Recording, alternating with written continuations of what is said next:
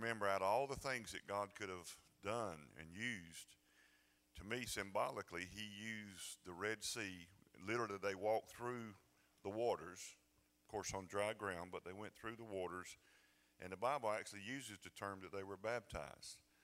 And so here comes Pharaoh and all of his army to bring them back under bondage, bring them back to their past. Do you see that? Back to their old bondage. And those waters came in on Pharaoh, not on God's people. And God, to me, used baptism waters to just absolutely separate us from our past. The enemy always is trying to drag you back to what you were, back into that old life, into what the Bible calls the old man, that old way of thinking, that old life. And I don't know, there's something prophetically spiritual, supernatural about following Jesus in baptism. You know, our baptism is kind of more like Jesus' baptism in the sense that when we are being baptized, there's no sin issue being dealt with because we've already been saved and our sins have been forgiven. How many knows Jesus was baptized, but he had no sin? But his baptism was one of identity, because at his baptism, the Father spoke and said, "This is my beloved Son, in whom I'm well pleased." And what baptism does is it declares that now we have a new identity in Christ Jesus. We're not with Christ, we're in Christ. And we are a new creation in him. And that same voice, if you could hear it, speaks over us at our baptism service. Amen. That this is my beloved son or daughter in whom I'm well pleased. Amen. Isn't that good? That didn't even cost nothing extra. That was just free. Hallelujah. 2 Corinthians chapter 10, verses 3 through 5, if you have your Bible and want to read with us. And I wanted to title this today, "The Truth About Spiritual Warfare." It's Halloween. I thought I'd speak on it. Hallelujah. "For though we walk in the flesh, we do not war according to the flesh. For the weapons of our warfare are not carnal, but mighty in God for pulling down strongholds." Strongholds are thoughts, belief systems, things that we believe. And then verse 5, "Casting down arguments and every high thing that exalts itself against you getting to know God," the knowledge of God. I mean, I'm talking about knowing the real God, not the religious God, but the real God. And then he says this, "Bringing every thought into captivity to the obedience of Christ." Amen? You can be seated. This is one of those verses that most of us have heard taught wrongly so long that when we hear it or read it ourselves or hear it read, we think it says one thing when actually it says something totally different. And it's just plain English, really, if we just read the verse and see what the verse says. You know, when Johanna was up here earlier talking and admonishing us, exhorting us, I just want to say this to you because I felt that so strong while she was talking. It just came to me that you remember when David, the shepherd boy, when David first got in his really first public battle, he had fought the lion and the bear and all that stuff, but all that was private stuff. And he knew God was with him. And so when he faced his greatest giant, Goliath, of course, Goliath came, and you know the story, and I hope you know this was a real giant. This was a real big guy, and he got a whole army backing him up. And David says to him, he says, "You've come against me with sword and spear, but I come against you in the name of the Lord." And David stood there with a slingshot, something so simple, something so, benign really to a warrior, that of course the giant mocked him and made fun of him and told him that I'm going to, I asked for a warrior and you send this dog out here to battle me. And of course David's response was not arrogant, as some would say, but he was confident in who his God was. And David said, "I'm going to feed your flesh to the fowls of the air." That's what David told him. And then the Bible says something interesting. David ran towards him. He didn't run from him. And that was just such a great victory for all of Israel and for David specifically. And it endured him into the heart of the people to be eventually their king. But when David became their king and became the king of Israel, he had enemies to come against him then. And he fell to the temptation of the enemy. And remember in the scriptures it said that David numbered his warriors. Now, there was a great problem with this because it brought a great devastation upon Israel, because this is always our temptation. And I find this a lot of us with Christians. In other words, when you first got born again, I think most of you knew that it's just God. And you see God, and you have that childlike faith, and really you hadn't been through what you've been through at that point. You're just a new Christian. And you know it's in the Lord. You know the Lord is your strength. You know the Lord's done it. You know the Lord saved you. But if we're not careful after you've been in this journey a while, like a lot of us, it's very tempting that when you run again into another problem, another giant, that you begin to number your warriors. In other words, you begin to rely on your own ability and your own strength and your own wisdom to try to face what you're facing. Y'all just let me know when I start preaching anything that's good. But we tend to do that. We tend to number ourselves. Let me tell you how we do it. We're not counting soldiers, but you number your checkbook. You add up your money. You add up how you're going to deal with it, how you're going to, handle it.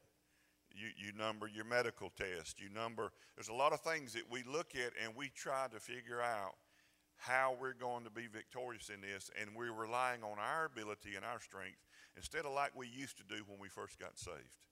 We knew it was God. And that's all we had was God. And if God didn't come through, we didn't make it. Anybody remember that? Can I tell you it's still the same way today? Amen? And I just feel like that's for somebody. If you're sitting here and you're facing something huge, and I know somebody is, because you're human. But don't number your warriors. Don't lean on your own understanding and your own strength to defeat this. Just trust God like you did. Go back to that same kind of childlikeness and confidence in God that you had when you first began walking with him. Is that good?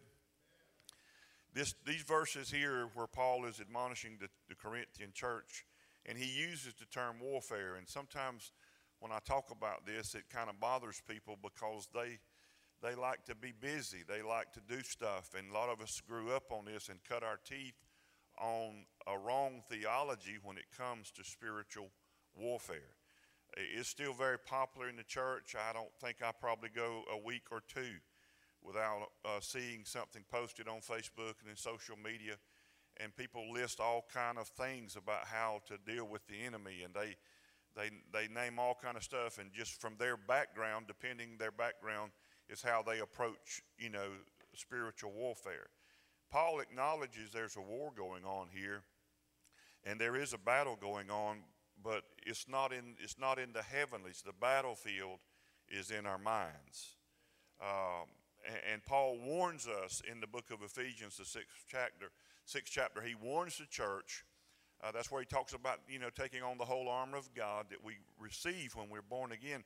But he says that we are give way to the wiles. He uses the term wiles, means schemes of the devil. And the devil does have plans. He has schemes.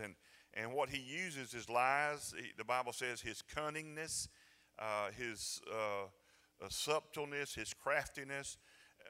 Why did Paul warn the church about those things? Frankly, because that's all Satan has. That's all he's got.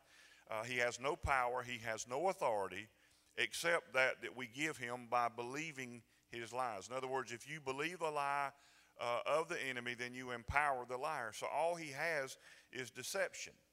So how does Satan try to deceive us? 2 Corinthians chapter 11 and verse 3, the Apostle Paul says this, "But I fear," he says, "lest somehow as the serpent deceived Eve." He uses that example. Paul said, "I fear lest somehow, just like the serpent deceived Eve by his craftiness," he says, "so that your minds may be corrupted from the simplicity that is in Christ." And he said, so right there, Paul is acknowledging the war's in your mind. And he said Satan's strategy is to distract you and to remove you from the simplicity, not the complicationness of Christ, but the simplicity that is in Christ Jesus. In other words, Satan aims to corrupt our minds from that simple childlike faith in Jesus Christ. Can somebody say amen? And so in other words, he's trying to make us think that the gospel and us living this life is harder than it really is. He complicates things and he confuses things. And I grant you, if you listen to some preachers talk, I mean, it sounds like, they're trying to explain trigonometry to us, how to just live this life. And it's so confusing. I don't know if you've ever met with people like that, but I've sat with people and I've talked to them. I've sat with people, I know this several times in my life, and I've sat there with another person for an hour. And, and I don't count myself as like the smartest guy in the world, but not the dumbest either. And I'm like, I don't even know what in the world they're talking about. I mean, they're talking to me about spiritual stuff, and it's just like a cobweb of just dumbness. I mean, I've sat at restaurants with them, and I've left there, and I said, I don't even know what in the world.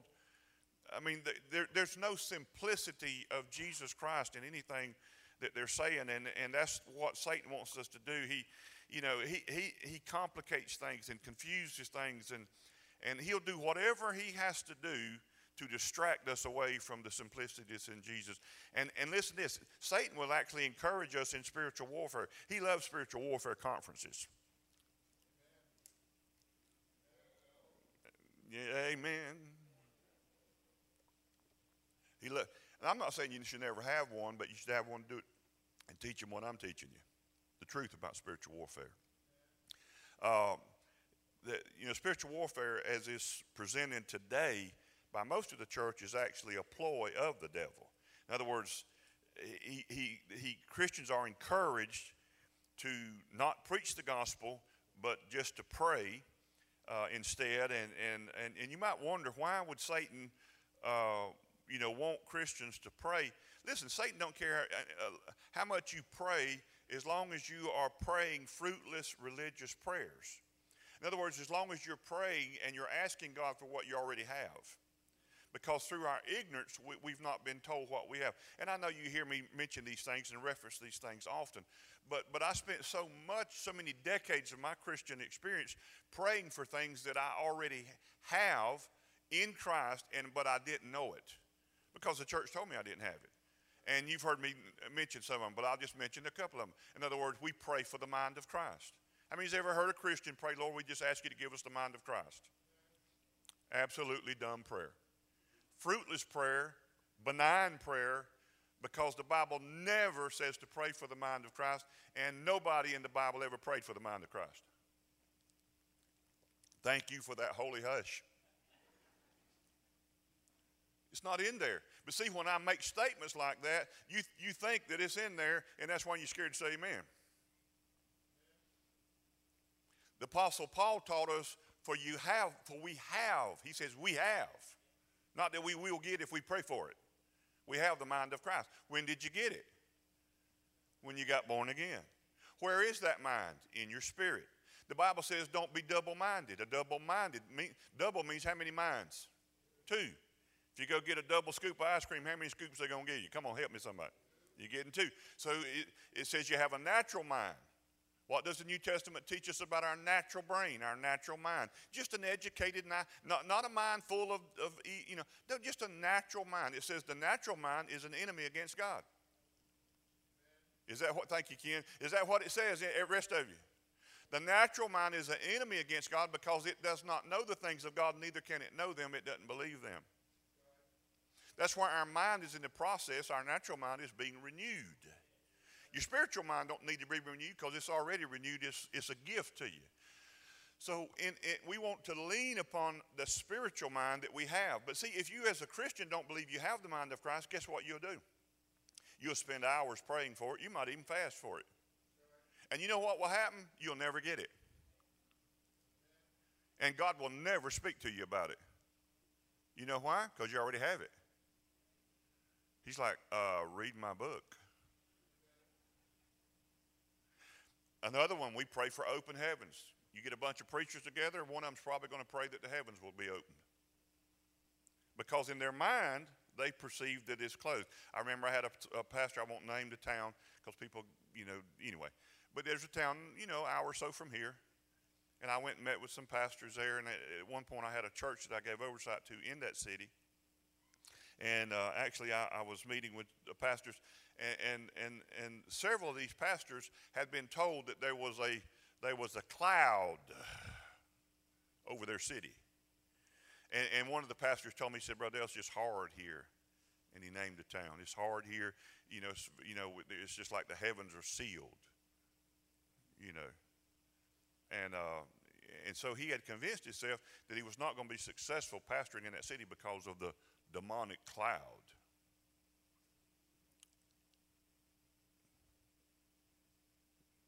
It's up here. See, if you believe a lie, you'll live a lie. But the Bible teaches us, see, so you may be thinking, well, isn't there a prayer that we're supposed to pray that the heavens will be open? Yeah, it's in Isaiah 64:1, where the prophet said, oh, Lord, that thou would rent the heavens, rip them apart, and come down. In other words, the prophet Isaiah said, Lord, please open the heavens, just rip them apart and come down. Oh, that you would do that. He was prophesying about the day that we've already mentioned, Jesus' baptism. And literally in the Greek, at Jesus' baptism, it says, and the heavens were opened. That's a nice King James way of saying it. But literally in the Greek, it says the heavens were ripped apart. And the Holy Spirit in a bodily form as a dove descended upon the Lord Jesus Christ and remained on him. And the Father spoke audibly from heaven. Listen, I don't know about you, but that's a huge deal. And the heavens were opened. And subsequently, there is not one verse, nor a hint of a verse that ever says, now when that service was over, God sewed the heavens back up. Nobody has a closed heaven over you. Not on your job, not on your family, not on your business, not on your marriage, not on your church, not on your ministry, not on your life. And if the heavens are closed, it's because you believe a lie and you live a lie. And you walk out of your house as if you're defeated. You walk out of your house like it's going to be hard today. Oh, Lord, that thou would open heaven. God's never going to answer that prayer because the heavens are open. He's like, and in fact, you read Revelation, John said, I was in the Spirit on the Lord's day. And he said, I looked and I saw a door standing open in heaven. The door is standing. Who's the door? Jesus. Jesus said the heaven's wide open, baby. No doors closed, only between your ears. If you believe the enemy. And so that's one warfare conference. Let's pray that the Lord will open the heavens over our city. Busy work, dumb work, fruitless work, benign work. Hello, welcome to GracePoint. We are so happy that you've joined us. You see how this makes religious people so angry? Because I take away all their toys. And I can just name them all day. You pray for stuff that you have. Oh, Lord, I just pray that you'll be with us, Father, as we go from this place. You know the prayer your grandpa prayed for to turn you loose to go eat chicken. Brother so-and-so will give us the benediction. Lord, we just ask that you would be with us as we go from here. You know what God says to that prayer? Oh, so you're calling me a liar, huh? Because I wrote it in my book that I would never leave you and I would never forsake you.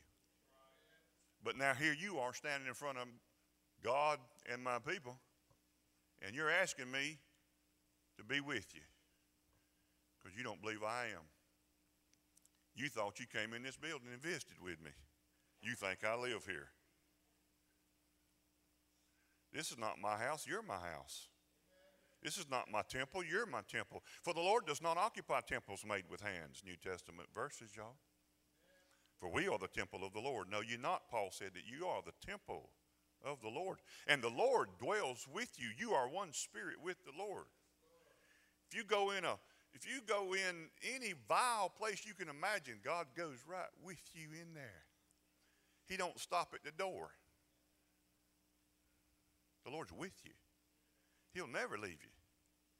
That means God's not grieved by our sin, but God's not mad with you. He's grieved just like a parent would be with their kids. It grieves their heart for the kids to do stuff that's going to hurt them. It doesn't make them happy. The parents don't go, yay. I mean, no, they don't want them doing that. We can spend all kind of energy constantly battling the devil in ways that are contrary to what the Bible teaches. And we're trying to defeat Satan, but the truth is, and a lot of Christians don't know this, but the truth is Satan has already been defeated. I would just like to announce that. It's already written in the book, but Jesus defeated him, y'all. I mean, we don't need to defeat him again. He's already been defeated. The only weapon Satan has is the power we give him when we believe him and we believe his lies. And listen, you got to know this fact. We must know that warfare of any kind only takes place between two undefeated foes. Okay? Once an enemy has been conquered, then the war is over. And Satan is a defeated foe. He's been defeated. Now, I didn't always know that. I remember, I'm just going to say this. I don't know how much redemptive value, but hey, I got the mic and I'm just going to tell it. I told you one time, I have told you this. The next thing I'm going to tell you, I haven't never told you. But I told you this one time, as a younger pastor, I started our church in Sparks, Cornerstone, and I started that in 1991. But I was still the chief of the emergency medical service in Tifton, so I was still working 5 days a week and pastoring too, and just having a blast, really. But it seemed like there would be times that they would be, like I would, spiritual warfare, I guess you'd say. The enemy would seemingly, try to launch some salvos at us here, and we have some battles.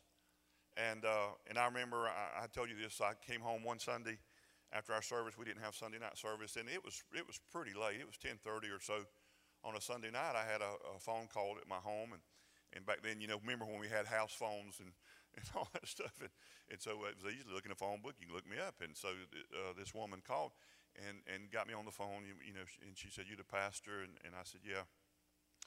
And she said that I just want you to know I'm a witch with Wicca. I'm a witch. And I want you to come to this motel. She named a motel in the town there, and she wanted me to come deliver her of her demons. And, so it's 10:30 at night, Sunday night. She wants me to come out here to the motel room and deliver her of her demons. And I told you probably Sister Jill wasn't going to let me go do that and meet a woman at 10:30 at night at a motel and deliver her of her demons. And so I told the lady, and I was kind, and my heart goes out, and I believe, the devil's real. I'm not saying he's not real, but I said, "How long you been a witch?" And she, it's years. And I said, "Well, you probably had the demons for a long time. I mean, I'll just, one more night ain't gonna kill you. I'll meet you in the morning, and you can set up, and we'll meet at the church, and my secretary will meet with us, and we'll deal with it tomorrow." And she didn't like that. That made her very angry. And then she began to curse me. She did throw in some curse words, but when I say curse me, she began to pronounce curses on me. And she said, "I curse your family, I curse your," and she just went down the line. And she was just full speed, 100 miles an hour, just letting it roll. "I curse, I curse your children." I mean, she was cursing everything I had. And I don't know, I'm just weird. I get it. But sometimes when the enemy's met, so I don't know. I call it supernatural laughter, Anyway, it just hit me funny. Right in the middle of all that, she just spounced from curse after curse after curse. I just burst out laughing. She wasn't saying nothing funny, but it was just like, the Bible says God laughs at his enemies. And I think there's something to that. And I just bust out, started laughing, and she didn't like that either. And when I started laughing, and she stopped all the, "I curse you, I curse your ministry, I curse your children." And I started laughing, and she said, "Why are you laughing?" I said, "Because you're not very good at this." And she said, what do you mean? I said, because if you knew anything about the spiritual realm, you would know my God is so much greater than your God. And then I told her, I said, and you would also know, I said, you would also know that every curse you speak to me, God turns into a blessing. So I said, in actuality, all you're doing is blessing me. Can I say she hung up then? But I didn't have to go meet her at the hotel and nothing, so I just continued watching TV or whatever I was doing. And then it wasn't long after that, and I promised, I'm not making this up. My wife, I hardly ever tell a story because it's just kind of weird in a way. But so I'm the chief of the ambulance service. I was living in Cook County, so I drive the Interstate 75 every day, and I had been doing it for years. I'd started working there in 1979, so I'd been doing it for a decade, so many times. So I traveled that interstate all the time, north to Tifton, south back home, north to Tifton. And you see some stuff traveling the interstate. So it was on a Wednesday night. I was coming to church, and I was teaching on things like what I'm talking about now. But the enemy don't like me exposing his stuff. He doesn't really like that. I'm not worried about it, but I just know he doesn't like it. And so I was coming home, and this is going to sound so weird, but I promise you it happened. Unless I was in some kind of trance, and I don't think I was. But I was coming home Wednesday night, and I was thinking about the service and stuff, and just going to get home, get changed, get to church.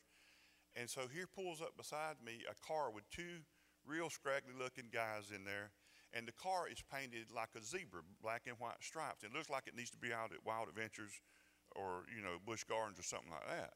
And literally, I'm telling you guys, on the front hood, they had a goat skull with horns as their hood emblem, I guess you would say. And then so, that gets your attention.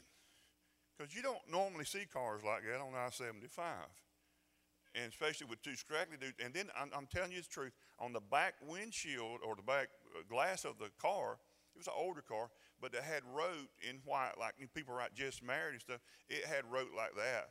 It says, "It's time to die." And so I'm driving, and here they are. I'm thinking, that's weird.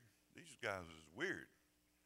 Got a goat skull on the car. It's all the devil stuff, And they're just looking at me like they just hate me. And I'm going home. I've worked all day, I'm going home. And so see the guys, and they get right by me, and they just stay there. So I speed on up. They speed up. I slow down. They slow down. So now I know you're messing with me. Because now I know that you're not just passing by. I'm trying to shake you because you're bothering me. Your whole vehicle bothers me, and your face is in the vehicle bothering me. And I want you to go on home or wherever you're going. And so we do this a little bit. I got 30 minutes of riding to get home. And the same thing happened to me. So I'm thinking, this is just the dumbest thing I've ever seen in my life. And, it's like Satan's trying to make, I don't know if these are his dudes or not, but he's sure using them trying to evoke fear on me, like, it's your time to die, whatever. And the same thing happened. I'm looking over there, and I'm looking at this guy, and the pastor guy's just staring. And all of a sudden, I'm going to call it a spirit of laughter. It just hit me. I just started laughing. I thought, this is the dumbest, craziest thing I've ever seen. And I just busted in laughing. And it was just like a joyful, just a belly. I just began to just laugh. I'm like, look at you. And when I did that, boy, they laid to the gas and went on down the road. And of course, I went to church, and I had to tell it that Wednesday night church because it was just too cool not to tell, And it was like the enemy was trying. See, he always uses fear. Now, some people would have just freaked out like that, and they would have had to have, a deliverance counseling session from the pastor because that happened. Listen, the enemy has been defeated. We're not trying to defeat him. He's already been defeated. And we're not fighting for victory. We do fight, but the Bible never tells you to fight the devil, not one time. See, now I knew I wasn't going to get nothing on that because you think it does. It doesn't tell you to fight him. There's not a verse in the New Testament that tells you to fight the devil. It tells you to resist him. And it says if you resist him, he will do what? He will flee from you just by you resisting him. Now, how do you resist him? That's open for debate on how you resist him. I mean, you can resist him by just renouncing the lie. You can just say out if I don't believe that. You know, doctor says you're going to die. You should quote the scripture. It says, I shall live and not die, and declare the works of the Lord. So what Satan fears more than anything else, because this is what sets all people free, is the truth. And the truth of God. Jesus said, you'll know the truth, and the truth will make you free. And so that's what Satan don't want us to do. So Jesus not only beat the devil, but listen to Colossians 2:15. It says, having disarmed principalities and powers.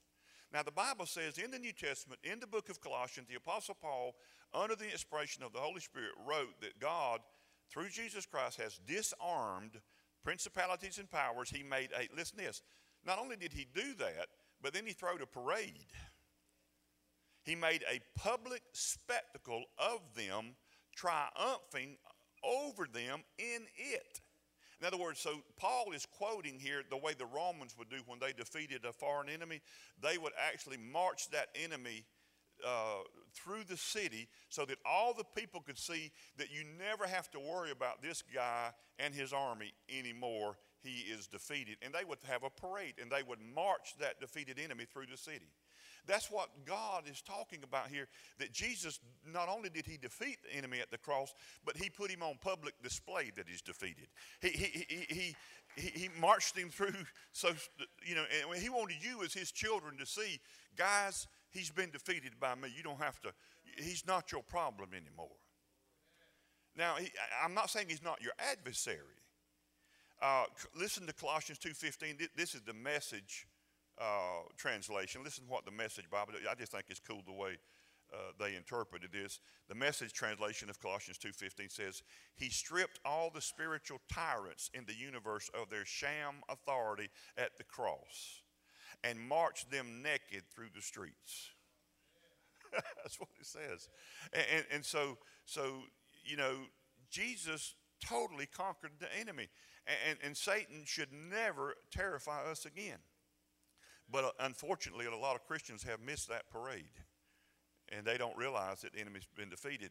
Now listen, Satan is still alive, and we do have to reckon with him, but only because he's got so many lies circulating about the power against us. Now I want to tell you, when I was a young Christian, I saw God here, the devil here, and them duking it out, and I'm in the middle. And that's just not the accurate picture of what the Bible teaches us. He promised that if we would resist the devil, James 4:7, that the devil would flee from us. And so you don't have to enlist the prayers of a million Christians to fast and pray to bind the powers of the enemy. And listen, and you don't have to go to any place or any spot or any ground and try to disarm principalities and powers, because they've already been disarmed. Now, I want to tell you something that's arrogant, and Christians don't mean to. And listen, I lived that, and I got caught up in some of that, and and I would do this stuff with people. I believe in the power of prayer. I believe in praying, and I believe in all those things. And I'm not saying prayer is insignificant by no means. Paul said he besought the church. He said, I pray that that you would pray for me. And then he told one church, he said, I know that through your prayers this situation will turn. And Paul believed in prayer, and he valued the prayer of the New Testament church. And we should too. But pray the right kind of prayer and fight the right kind of battle.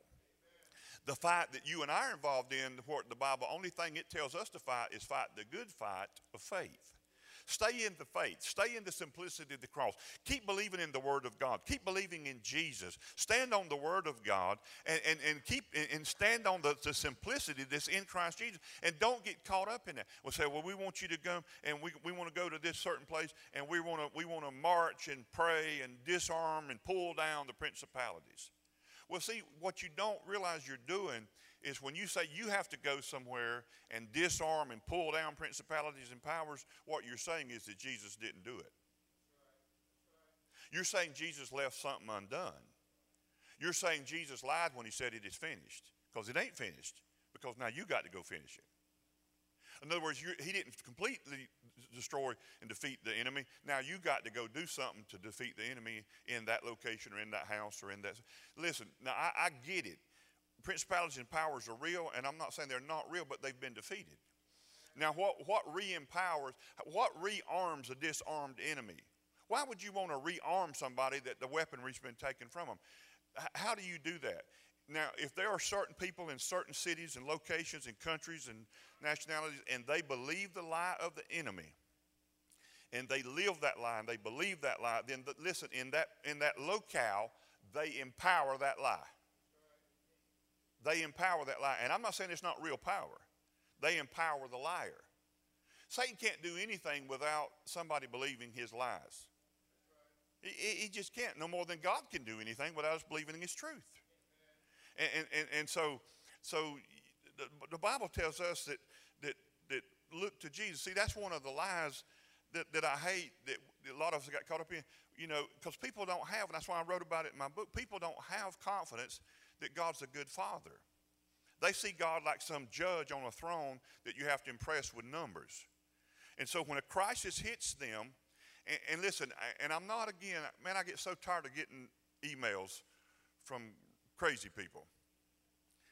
So I'm not saying that your prayer chain at your church is demonic. Could be. But I'm not saying it is. So I'm not against prayer chains. I've been accused of that. I'm not against that. I'm against the thought that you have to have a prayer chain to get God to do something. In other words, if you believe that you got to go to that guy or to that sister or to this person to get them to pray for your problem because they're closer to God than you are, then that's demonic. There's nobody closer to God than the other guy. There's no, I'm close, and that guy's really close, and I'm super close to God. None of that is true. That's all lies, people, and knock it off. It's lies. Well, I tell you, that guy's close to the Lord. Well, what are you? Well, I'm not as close as that guy. Why? Well, he prays a lot, and he does a lot of stuff. Yeah? Is that what makes you close? Doing stuff? How many chapters do you have to read to be close to God? How many hours do you have to pray? 1 hour, is that close? Or like a guy plays 4 hours. If one guy plays 1 hour and one guy prays 4, is the 4-hour guy praying, is he closer? See, all that's demonic. And it blasphemes and impugns the name of God.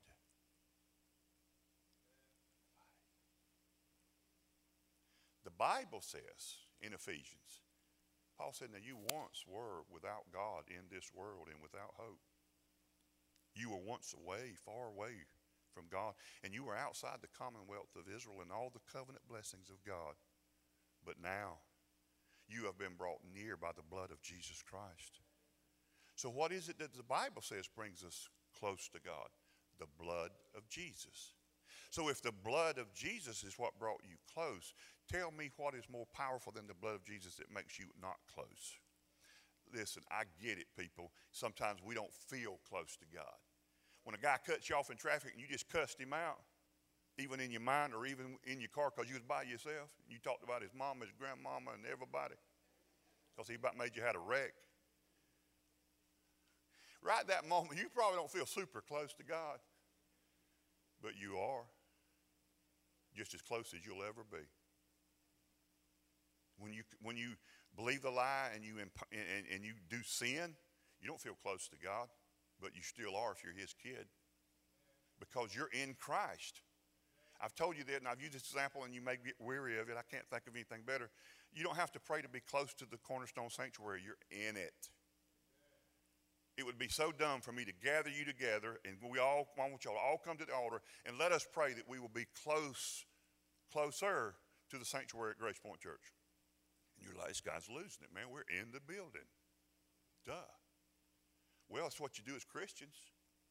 Lord, I just want to be closer to you. You're in Christ, dude. If any man be in Christ, he's a new creation. You're in Christ. How much closer than you can be than in? You in. Live like you're in. Talk like you're in. Believe like you're in. Stop trying to get close to God. Boy, I remember when I wrote a blog on that and put it on my website. Stop trying to get close to God. Oh, good God, here they come. You're talking about a pile on a brother. They'll pile up on me with the emails. No, dude, you're not closer to God than I am. And I'm not closer to God than you are because I'm a preacher. You're either in Christ or you ain't. Being close to God's like pregnant. You either is or you ain't. You ain't a little pregnant. You either is or you ain't. You ain't a little saved. You either saved or lost. You alive or dead. You in Christ or you in Adam. Knock off all the religious stuff. Hello? I love doing this. I love my job. So live like you're in Christ and stop doing all that stuff. That guy's closer to the Lord. Get that guy to pray. Oh, well, it's a real desperate situation. Listen, my heart goes out. Cancer, all these things.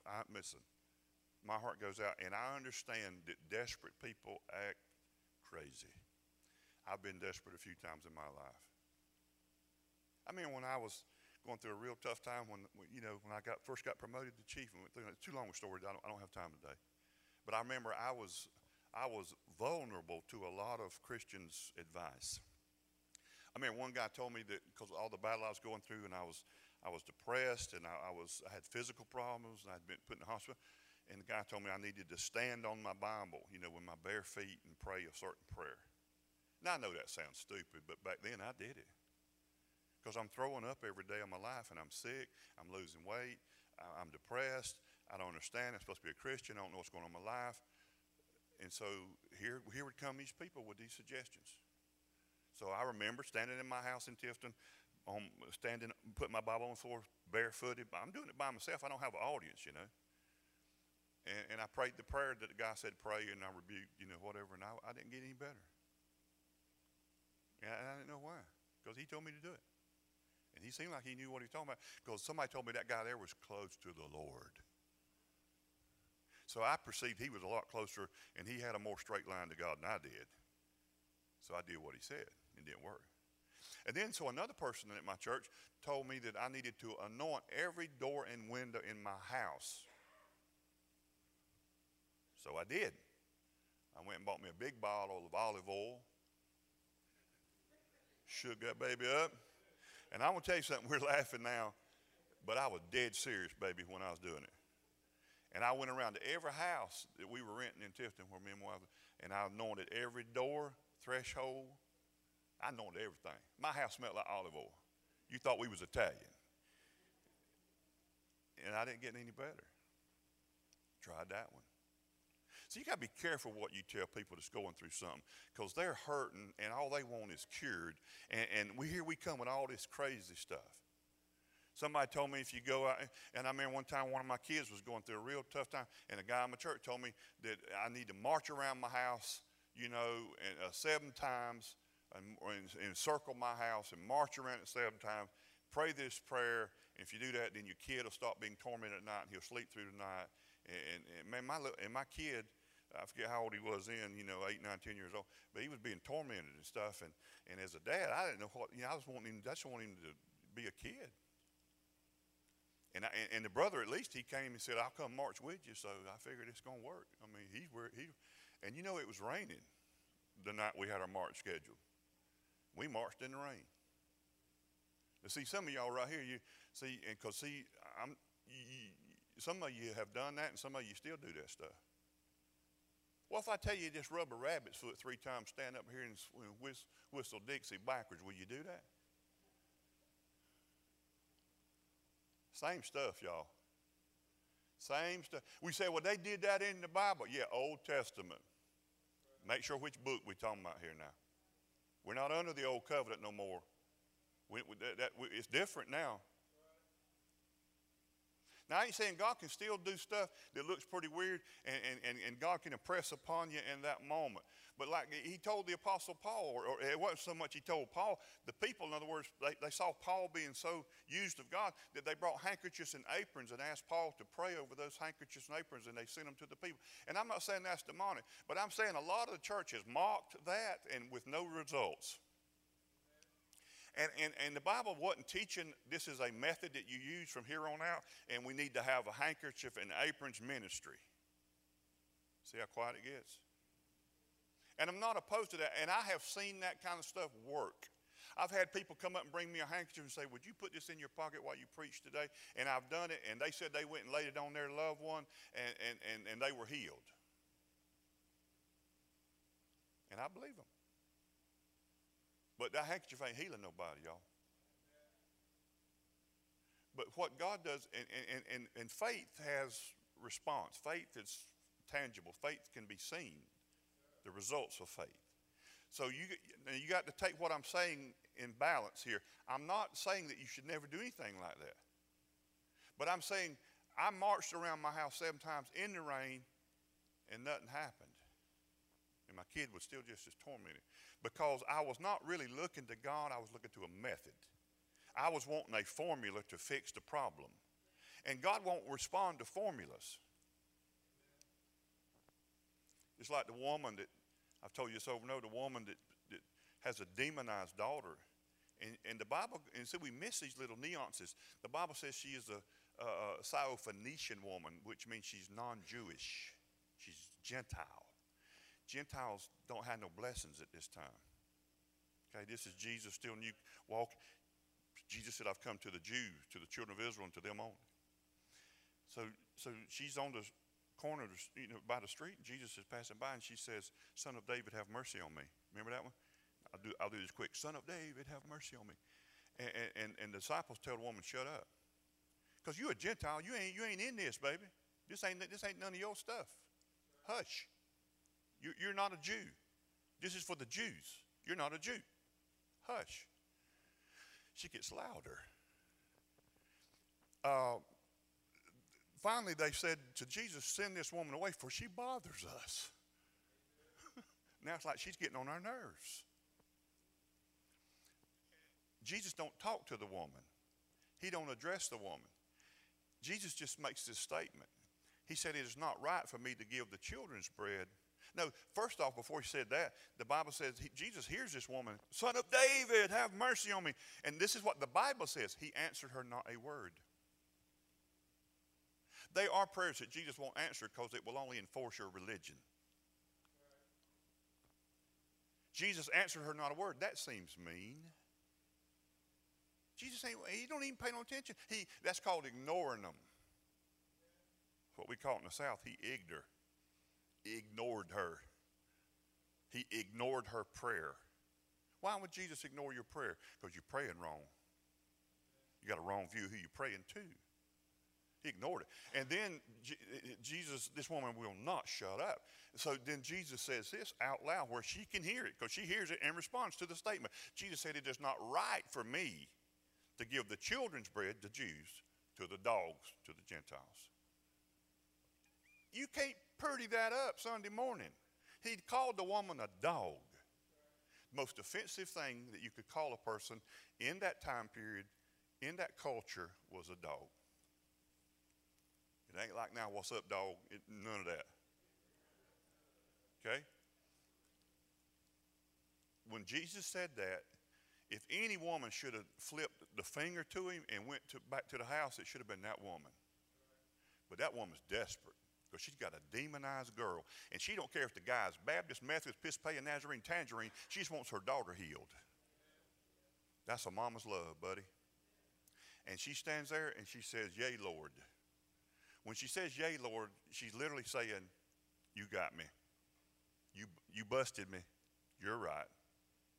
Because that woman knew. See, we don't know because we've lost our Jewish roots. But she knew. She said, yea, Lord, rightly have you said.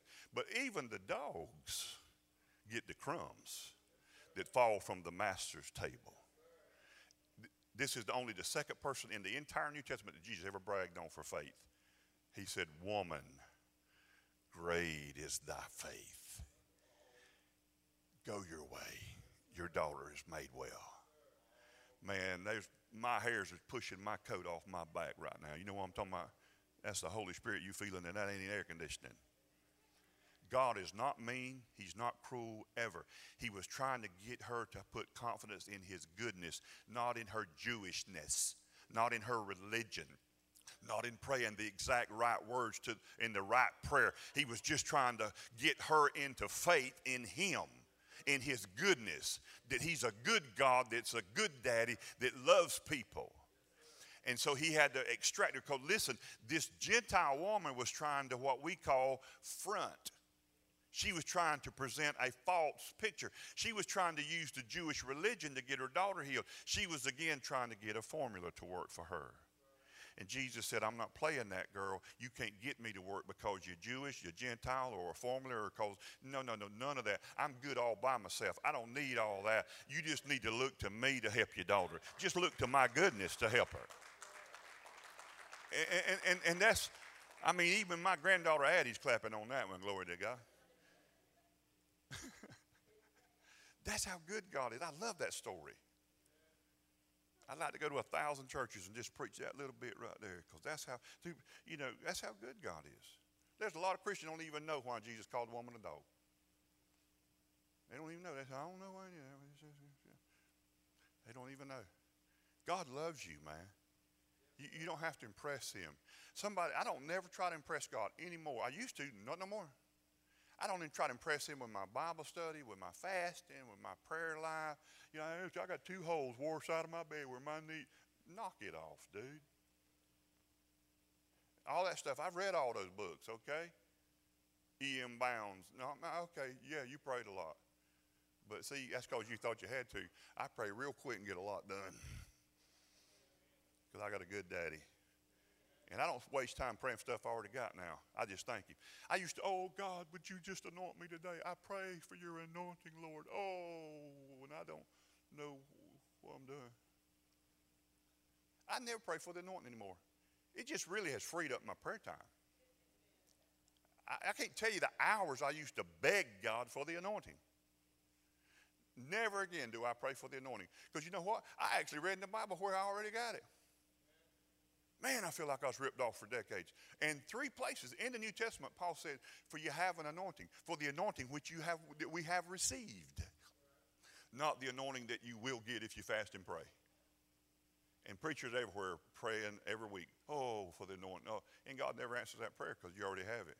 You know what I do now? Real quick, I did it this morning. It's a real fast prayer. This is what I did. Father, I thank you for the anointing that I've received in Christ Jesus. And I just pray that I would yield to that anointing today as I go to that pulpit. I just thank him for it. I never again say, oh, Lord, would you go with us from this place? If you're going to pray a prayer, I told you to pray this. Oh, Lord, we thank you that you go with us from this place as we leave here today. Thank you that you'll never leave us, never forsake us, because I don't want my granddaughter hearing you asking God to go with us, because that makes her believe that you're not with us all the time. And I want her to grow up knowing that God's with us 24/7, 7 days a week. God will never leave you nor forsake you. Amen. So don't pray them little benign, fruitless, ridiculous, religious, ritualistic, traditional prayers that have no power. Amen? Okay, I got to quit. I got just a couple of minutes. Let me make a couple of statements, then I'll be done. Number 1, the Bible is a book about God, not the devil. Never forget that. The Bible is a book about God, about Jesus Christ specifically, not about the devil. Satan is real.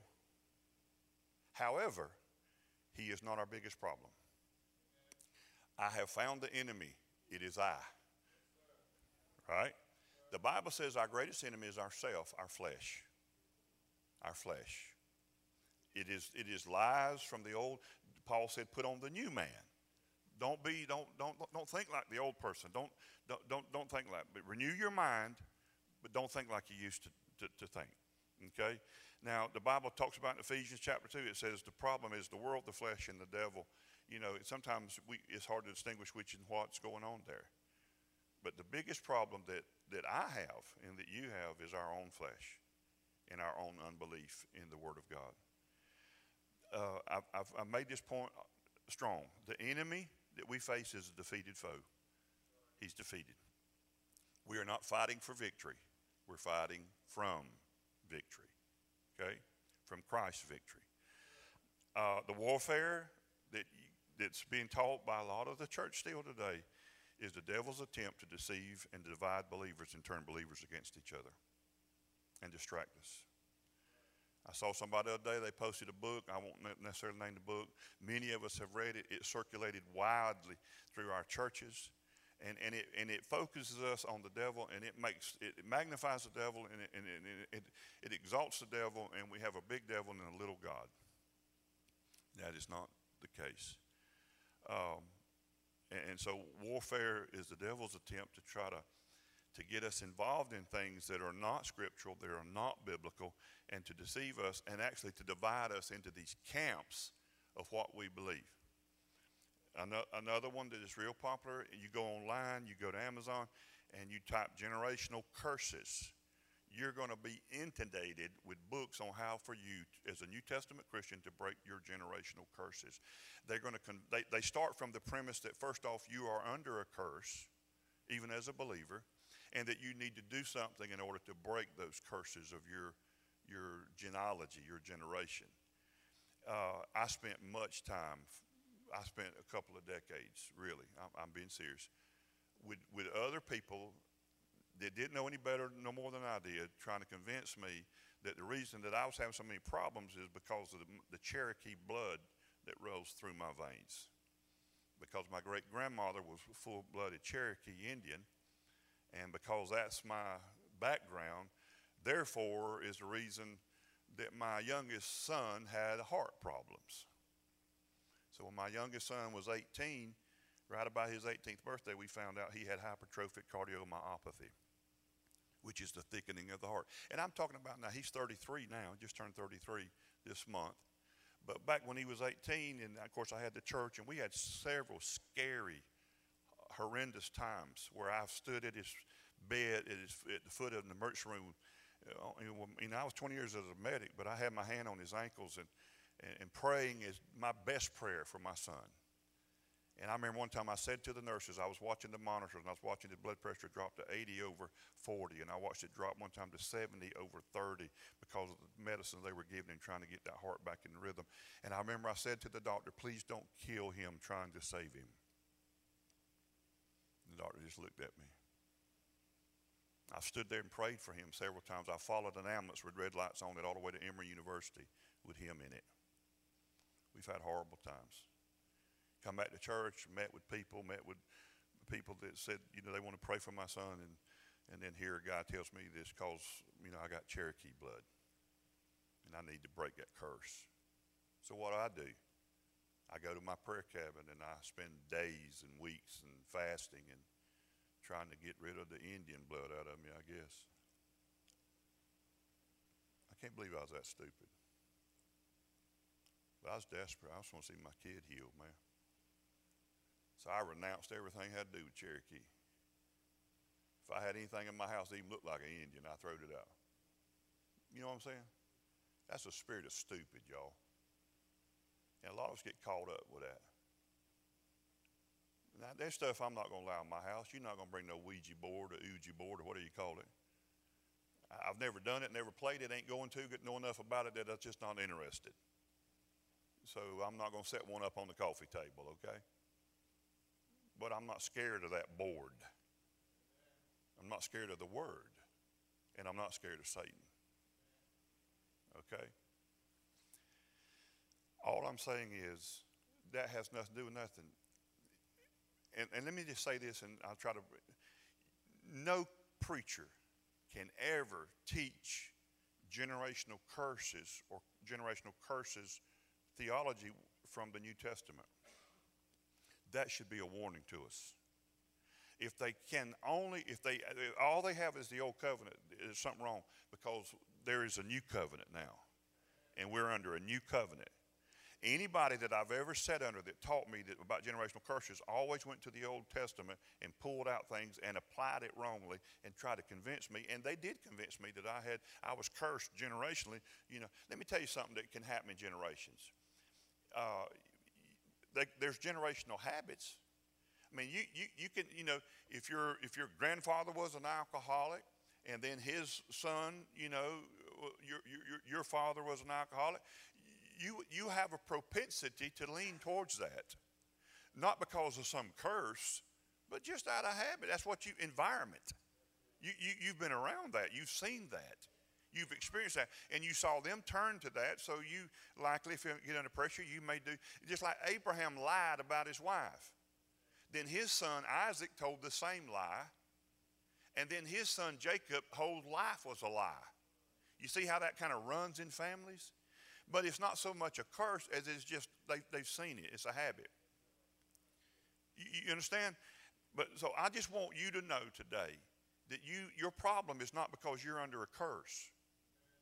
You may feel like you're under a curse. You may have a lot of things that have hit you, and a lot of things that seem like in sequence have hit you, and you can get convinced, well, I just think we're under a curse. I mean, I still have Christians that they tell me, I just think, Brother Dell, we're just under some kind of curse here or something. I must have done something. Listen, dude, you're not under a curse. The Bible says that Jesus Christ, in the book of Galatians, has, in the past, redeemed us from the curse of the law of sin and death. He's redeemed us from the curse. He's broken every curse. He's broken every power of the enemy. You're not under a curse. Now, you can believe you are and live like you are, and that's wrong.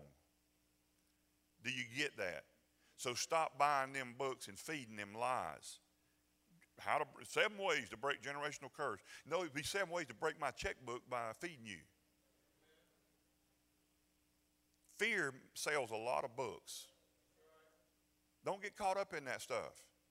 And so you're not under a generational curse. Can you just say a good amen? I'm not under a generational curse. I want to tell you what you are under. You're under a generational blessing. You're under the blessing of Jesus Christ. And my heart, and the reason I do this is my heart is I just want you to know the truth that you live out of that. Now, would you stand to your feet? And can I just do something a little bit different today? It's 12 o'clock. We're good.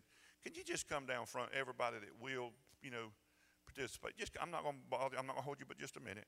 I just want you to come down as a family church today. Just come stand in the altar together, and I want to pray over you before you leave.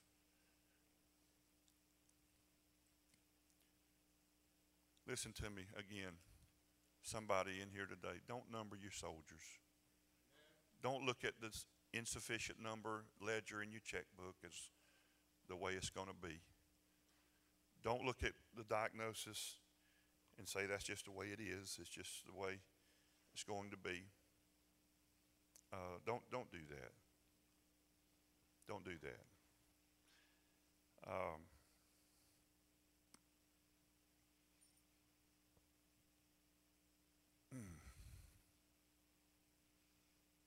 Don't do that. Little Jeannie. I saw you last night in the Lord. It's my sister-in-law. I hate to do it too, because you're going to start crying. I probably will too, so here we go. And of course, it's really hard for me to ever speak a word to anybody that I know as well as I know her. But I can't not do it just because we can, But I just want to say to you, I just saw you. I saw this little deal, and I just felt like Lord wanted me to encourage you today. And I'm going to do it publicly. I could have easily done it, when we go eat here in a minute or whatever. But Crawford would have got on to me. So I love you, Crawford Powell.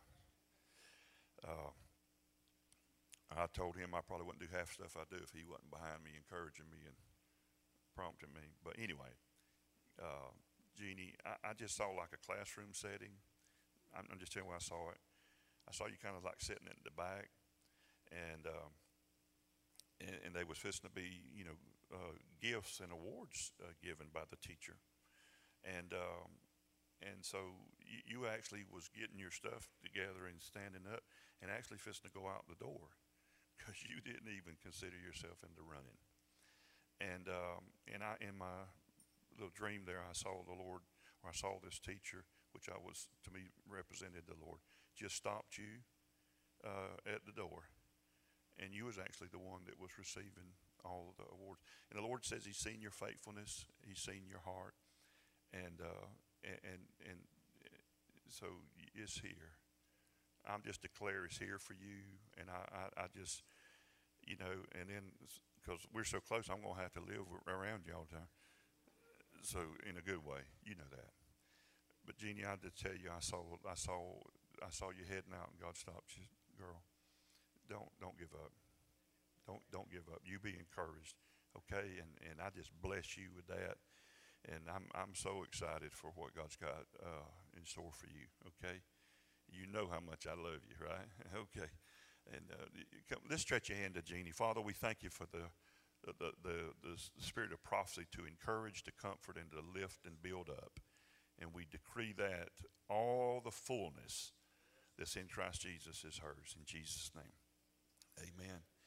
And there's so many of you guys that just don't realize. I don't think, and I could get in real trouble because I can't have the time to name everybody. And then again, I don't know everybody's names. I'm just weak in that deal.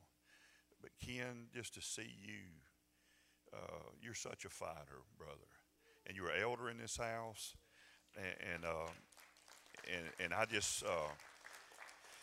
And man, you have only you know what you've been through, and in these past months and years, really, back surgery and stuff, but I was looking today, and all the armament is decreasing. It's just, the stuff's getting smaller, and it ain't coming in with wheels now, and because you have come in sitting in wheels, and Ken, I just pray complete, full restoration and healing in your body in Jesus' name. And I thank you for being such an example of faith to this house and to this church that you are an elder in, and I'm glad to serve with you, brother. And the Lord, I just feel God's heart to you. So strong, and to me, I looked over at that left out of that peripheral, and I saw you stood there the whole time, man, and worship and just praising God, and I can, you're vocal, and I can hear you, and man, that's an encouragement to me, and I think it is to the rest of these people too, brother. So we love you, and I just wanted to say that. I don't know if that's a prophecy, but it felt good to say that. I want you to lay hands on Ivory, and Ivory, we can.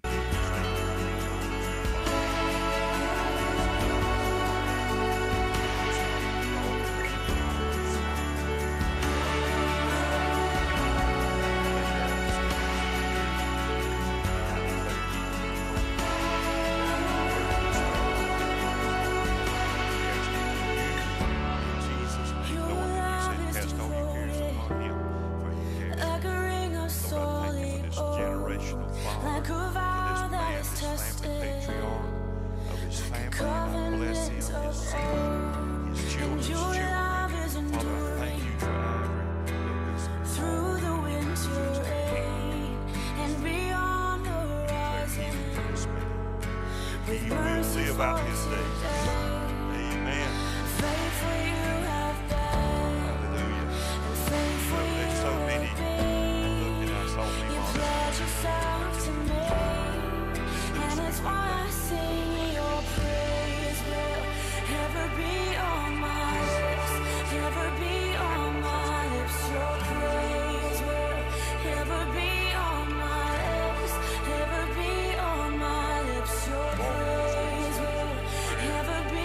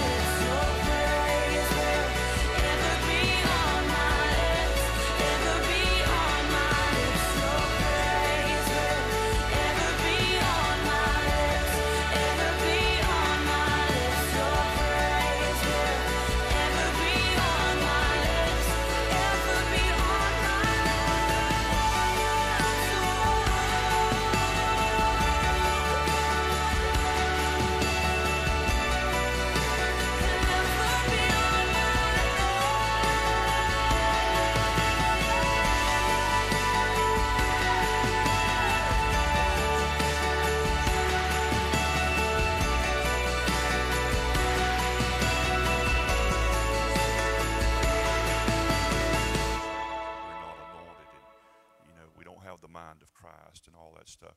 And man, and I'm telling you, you're looking at a guy that fasted and prayed for many of those things, and they're not there. Amen. And I forgot to do something else.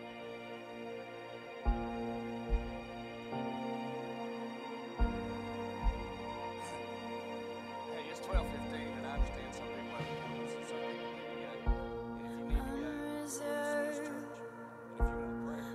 this church. And if you want prayer, he didn't know it, but he's going to be up here to pray for a while. And look, he just said his heart's full. This is good for him, and it's good for us, right? Amen? Amen? So if you need to be dismissed, church is dismissed. Go and sin no more. Let the grace and mercy of God be with you. And Dale's going to be up here to pray for you if you need prayer.